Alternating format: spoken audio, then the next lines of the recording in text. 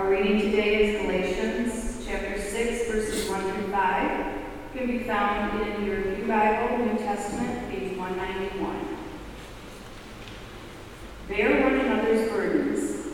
My friends, if anyone is detected in a transgression, you who have received the Spirit should restore such a one in the spirit of gentleness. Take care that you yourselves are not tempted.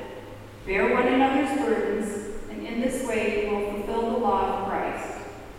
For if those who are nothing think they are something, they deceive themselves.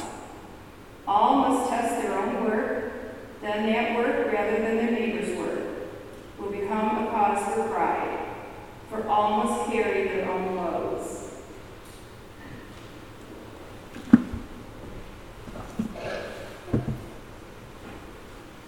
Well, today we are finishing out our series, Growing Up, looking at Paul's call for us to live and walk in the Spirit of God.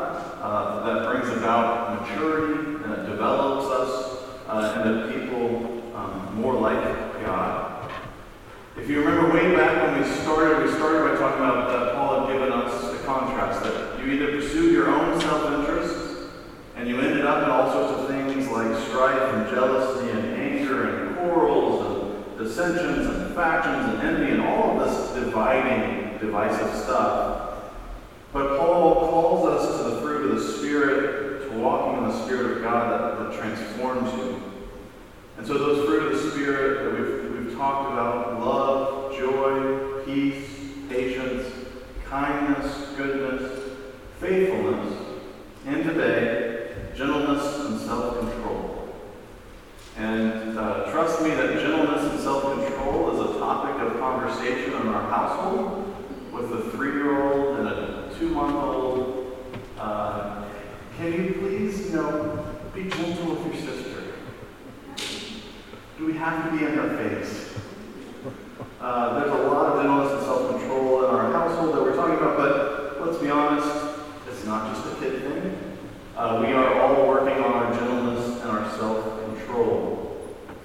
And I think one of the things that we've tried to do this series is to talk about the fact that we don't live out the fruit of the Spirit in a perfect, ideal vacuum, where I just get to choose, I'm just going to be great and loving today, and the world's great and loving around me.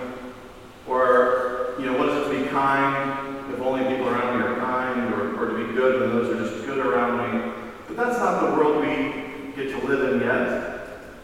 We have a broken world around us. What is it to look for gentleness and for self-control in a harsh and out-of-control world? So maybe it might help to think about, sometimes maybe we think about self-control like you're a sprinter, and you get on your starting blocks, and you've got your lane, and it's like, okay, well, if I start on time, I stay in my lane, I can finish, I get my time, and all that matters is what I do. I can have self-control over me. But maybe it's a little bit more like a relay, and I got to figure out how to have self-control around other people, and I got to be in sync with other people around me. Or maybe a different image of a figure skater, this solo figure skater who's doing all of these moves and all of this beautiful stuff, when the reality is it's more like a hockey game. And people are trying to check you into walls. The next time you turn around, someone's taking their gloves off to fight you. What is to be gentle and self-control in a social world, a world that's not just you and God by yourselves, but has all sorts of people around you? And I think we have a hard time with this in our American culture because we tend to think about our faith as just God and me, nobody else. So I can be gentle and self-controlled in just my relationship with God. I don't have to think about all the ways in which I have to be gentle and self-control myself around everybody else. But we are called to be worshipers of God and loving of our neighbors. And so today, instead of just asking, what does self-control look like? What does gentleness look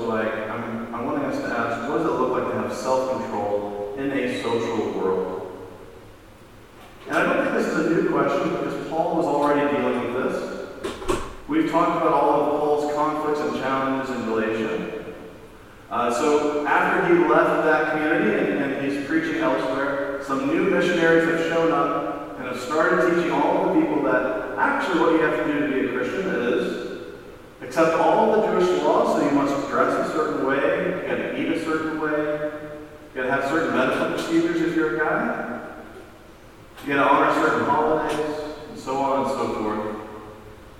And so Paul is dealing with what to do with these new missionaries. And Paul tells a story of his own conflicts with Peter, and that Peter used to be someone who ate with Gentiles. Suddenly people from back home show up, and poof, Peter's gone. Suddenly he won't eat with his friends anymore. And Paul was upset because, hey, you're even leading Barnabas astray. Look at all the people around you that you're affecting. And so when Paul deals with these new missionaries, we might wonder how Paul is living out gentleness and self-control himself. Because he seems pretty frustrated in this letter. And we've read from the passage in which, to those people who wanted everyone to have to get circumcised, that Paul said the words, "I wish those who would unsettle you would castrate themselves." Paul is emotionally charged and having to deal with this conflict. And so what is it to respond with gentleness and self-control? I think one of the beautiful things in the passage that we read today is that we have to learn how to live out our shared responsibility for one another. We're not in a vacuum. My faith journey involves yours, and I should care about your journey as well. In part because we have an option. When someone harms us, when someone hurts us, do we flee from it and let the harm continue? Do we strike back and cause even more harm? Or do we transform the brokenness of our world into healing and into a community that looks more like God? And so in our text today, we picked right up, right after we started. So our very first week, we talked about the fruit of the Spirit and the works of the flesh. And Paul immediately transitions from that into our text today, which starts, "My friends, if anyone is detected in a transgression." Maybe you should have said when someone is detected, not if. It's going to happen. But one thing I wanted to note is our New Revised Standard Version translation says, "My friends," which is a really good, worthwhile attempt on their part, because they are trying to translate language that's kind of male-oriented to be more inclusive. So literally in the text it says brothers, and so the NRSV gives us friends. But I don't want us to lose out on that kinship that's also implied by saying brother. So if you say brothers and sisters, I would prefer that probably here for an inclusive reading of, hey, brothers and sisters, because we have a shared relationship. What we do affects each other. Am I my brother's keeper? Hey, brothers and sisters, when somebody is has stepped wrongly, has fallen short, has done the wrong thing, what do? So Paul calls on our family relationship as children of God to invite us to realize we have a responsibility for one another. And he goes on, "My brothers and sisters, if anyone is detected in a transgression, you who have received the Spirit should restore such a one in a spirit of gentleness."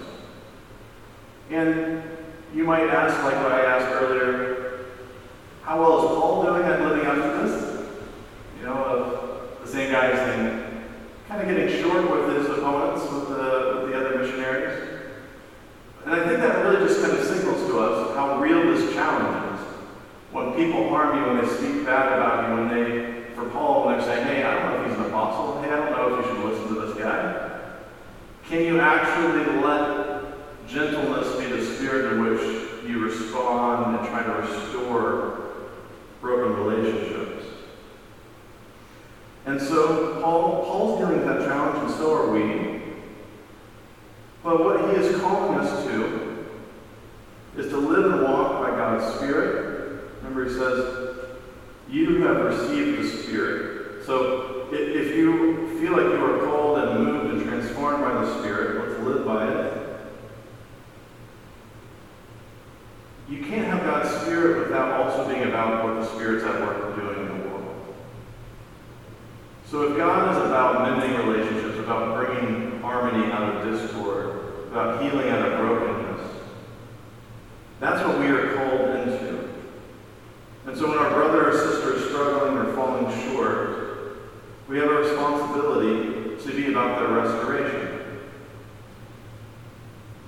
And that's hard because it's hard to control our own feelings, our own temptations. But can we have a spirit that seeks to restore those around us when they fall short? And that spirit comes from a place of gentleness and love and peace. Has self-control grown up in us so that we can actually minister to our friends and even our enemies with a spirit of gentleness? I always really loved a quote, which I'm going to assume that she's probably said that someone else told her this quote, but I'll tell you who told me the quote. Our pastor back in Atlanta, Pastor Julie, had a quote that said, "Some things are only true when whispered." Some things are only true when whispered. And I think what that's talking about is that spirit of gentleness, of even if you might be accurate, if you're shouting at somebody, you've missed the character of God and of love and gentleness, so it becomes no longer true in the same way.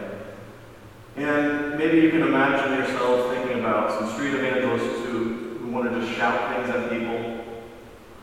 Maybe you get to our extreme examples, the Westboro Church going around and protesting at people's funerals even. You know, like, we've all seen what it looks like for someone to try to shout God's truth at somebody. And that's not what Paul says that we should be about. We should be restoring people with a spirit of gentleness. And so sometimes it's a whisper, it's a taking aside with gentleness and humility instead of with a shout. And so maybe if I made a mistake and you pulled me aside and said, "Hey, I love you. I'm not sure if what happened there is maybe the best way. You know, maybe there's something that was a little off there. Maybe you might reconsider on this." Versus just shouting across the room, "Hey, stop it, jerk." You know, we can be ugly to somebody and say, "Hey," call out the behavior and say, like, "You're being ugly, you're just an awful person. You're a terrible person." Or we can say, "Hey, I love you." And I think there's some brokenness here. How do we restore this? How do we get to a relationship that we can walk together in God's Spirit? And so the way we respond, the way we act with self-control to restore people matters. And I love that Paul gives us some warnings. He gives us the potential landmines we should be worried about stepping on.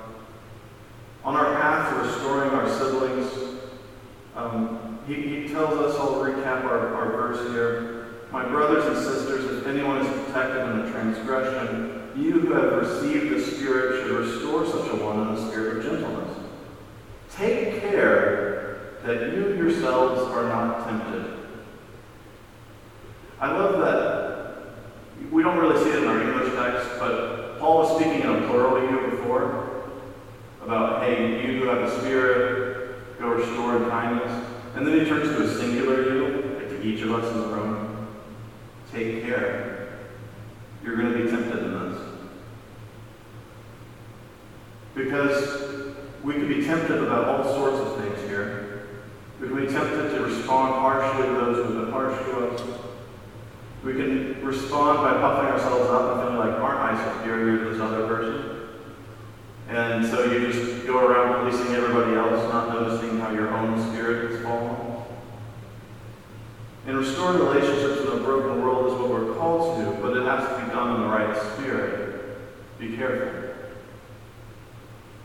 Paul goes on, and I'm going to just call out, it might sound a little bit contradictory at first. He's going to say two things in this passage. Bear one another's burdens, and for all must carry their own loads. So how on earth are we walking together and bearing each other's burdens, and yet at the end of it saying, "Hey, you got to carry your own load"? On this path towards restoration, towards healing of brokenness, towards mutual responsibility, I got to care about your path. I got to work and want to serve and minister so that you are closer to God and to each other. But ultimately, I'm only accountable for me. I can't make somebody else respond lovingly. I can't make somebody else respond kindly. I should care about it. I should work for a world in which that happens. But God ultimately is just looking at whether you are faithful to that calling and to that mission. But it's up to everybody to pick up that mission for themselves and respond to God's calling on their own. And so Paul tells us all must test their own work, so that that work, rather than their neighbor's work, will become a cause for pride. I love that in the midst of talking about mutual correction and restoration, Paul says, hey, you need to look at your own work. Don't just go around looking at everybody else's stuff. What on your journey is God still calling you to? Is God still transforming in you? Don't get caught up so much on your neighbor's brokenness that we miss our own. Check your own self. Find your own self-control to realize when you're starting to get tempted towards the works of the flesh and not living in God's Spirit. Let your own faithfulness be a source of the pride and delight. Don't take your self-worth out of other people based on their faithfulness. But how are you living out your own faith with God and your neighbor around you? So that's the messy world Paul is inviting us into. One where it's not an individualistic faith. You got to work with people around you. You got to work for restoration and healing. You got to deal with the problems that come your way. You got to work gently and lovingly. But yet ultimately know that you're accountable for your response and your actions. Even when our hearts break because others are falling short, even ones we're close to and we love, or even our enemies. But what would happen if we actually lived this out? If we actually took seriously our neighbors, our brothers and sisters? Because I don't know about you, but sometimes we're conflict avoidant. Anybody ever avoided conflict? And when you see someone act ugly and harsh and short with someone and then just cause pain, there's an impulse of a few things, but one of them is to flee, to run away, disappear, not have to deal with it. But Paul calls us to something more courageous, to help be about healing of wounds, and help restore people to a better calling. Sometimes our impulse is to fight back, to escalate the harshness. Oh, if you're going to be mean to that person, I'm going to be even more mean to you. We get in a cycle and it escalates. But then our pain just keeps growing. But what if we courageously went with self-control and gentleness and actually invited our world around us into restoration? What if we live this out in our families? We all know that the family member that everyone knows just to ignore right now on whatever the issue is. They're always just going to be rude about this. You're going to have to just deal with it. But what is it to actually call out and have a gentle relationship conversation about, do you know what this does to us? Do you know what this does to me? Do you know what this does to mom or dad or brother and sister or child? But to have the conversation, to look for restoration instead of letting harm continue. Or maybe this is a good note for family members who either you know the judgmental person in the family or you feel tempted there yourself. The person who's always going around critiquing what every single person is doing wrong. And it's a call towards gentleness. Saying, this isn't helping. This is just adding harm where there's already harm. What if we did this as a church? That we committed ourselves to each other and how we sought God's will and God's love and God's peace amongst us. And so when someone acts toxically, we say, in a gentle spirit, sometimes we will whisper, hey, what's going on here? What might God be calling and inviting us into in this situation? Maybe you hear someone in isolation who feels broken and cut off, who feels like nobody cares for them, no one connects to them. We all can be that person that connects. We can all reach out and find that person who feels alone. We can invite others with us.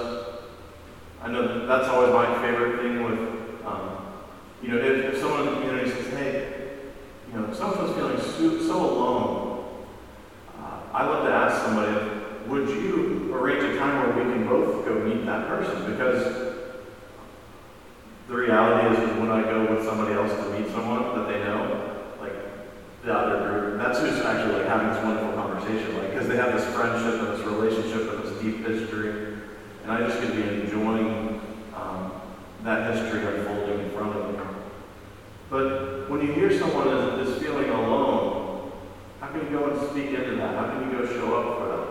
When you feel like you encounter someone who's got anger going on, how do you go in with a spirit of gentleness and invite them to something new? And so Paul in this passage and in Galatians invites us to do something counter to what we normally want to do. We want to follow our own selfish desires, the works of the flesh. But God invites us to give our lives over to the Spirit that transforms and changes us more and more into our full potential as children of God. Children who learn that gentleness and self-control is how we live out our faith. Living that faithful self-control means that we've got a responsibility to be about God's Word for the unity and the restoration of all things. And that includes our brothers and sisters, and includes our enemies too. Let us commit one more time this Sunday to live, to walk, to grow in the Spirit of God, the one who truly can change us and transform us, and a people with a heart for others. Would you join me in prayer?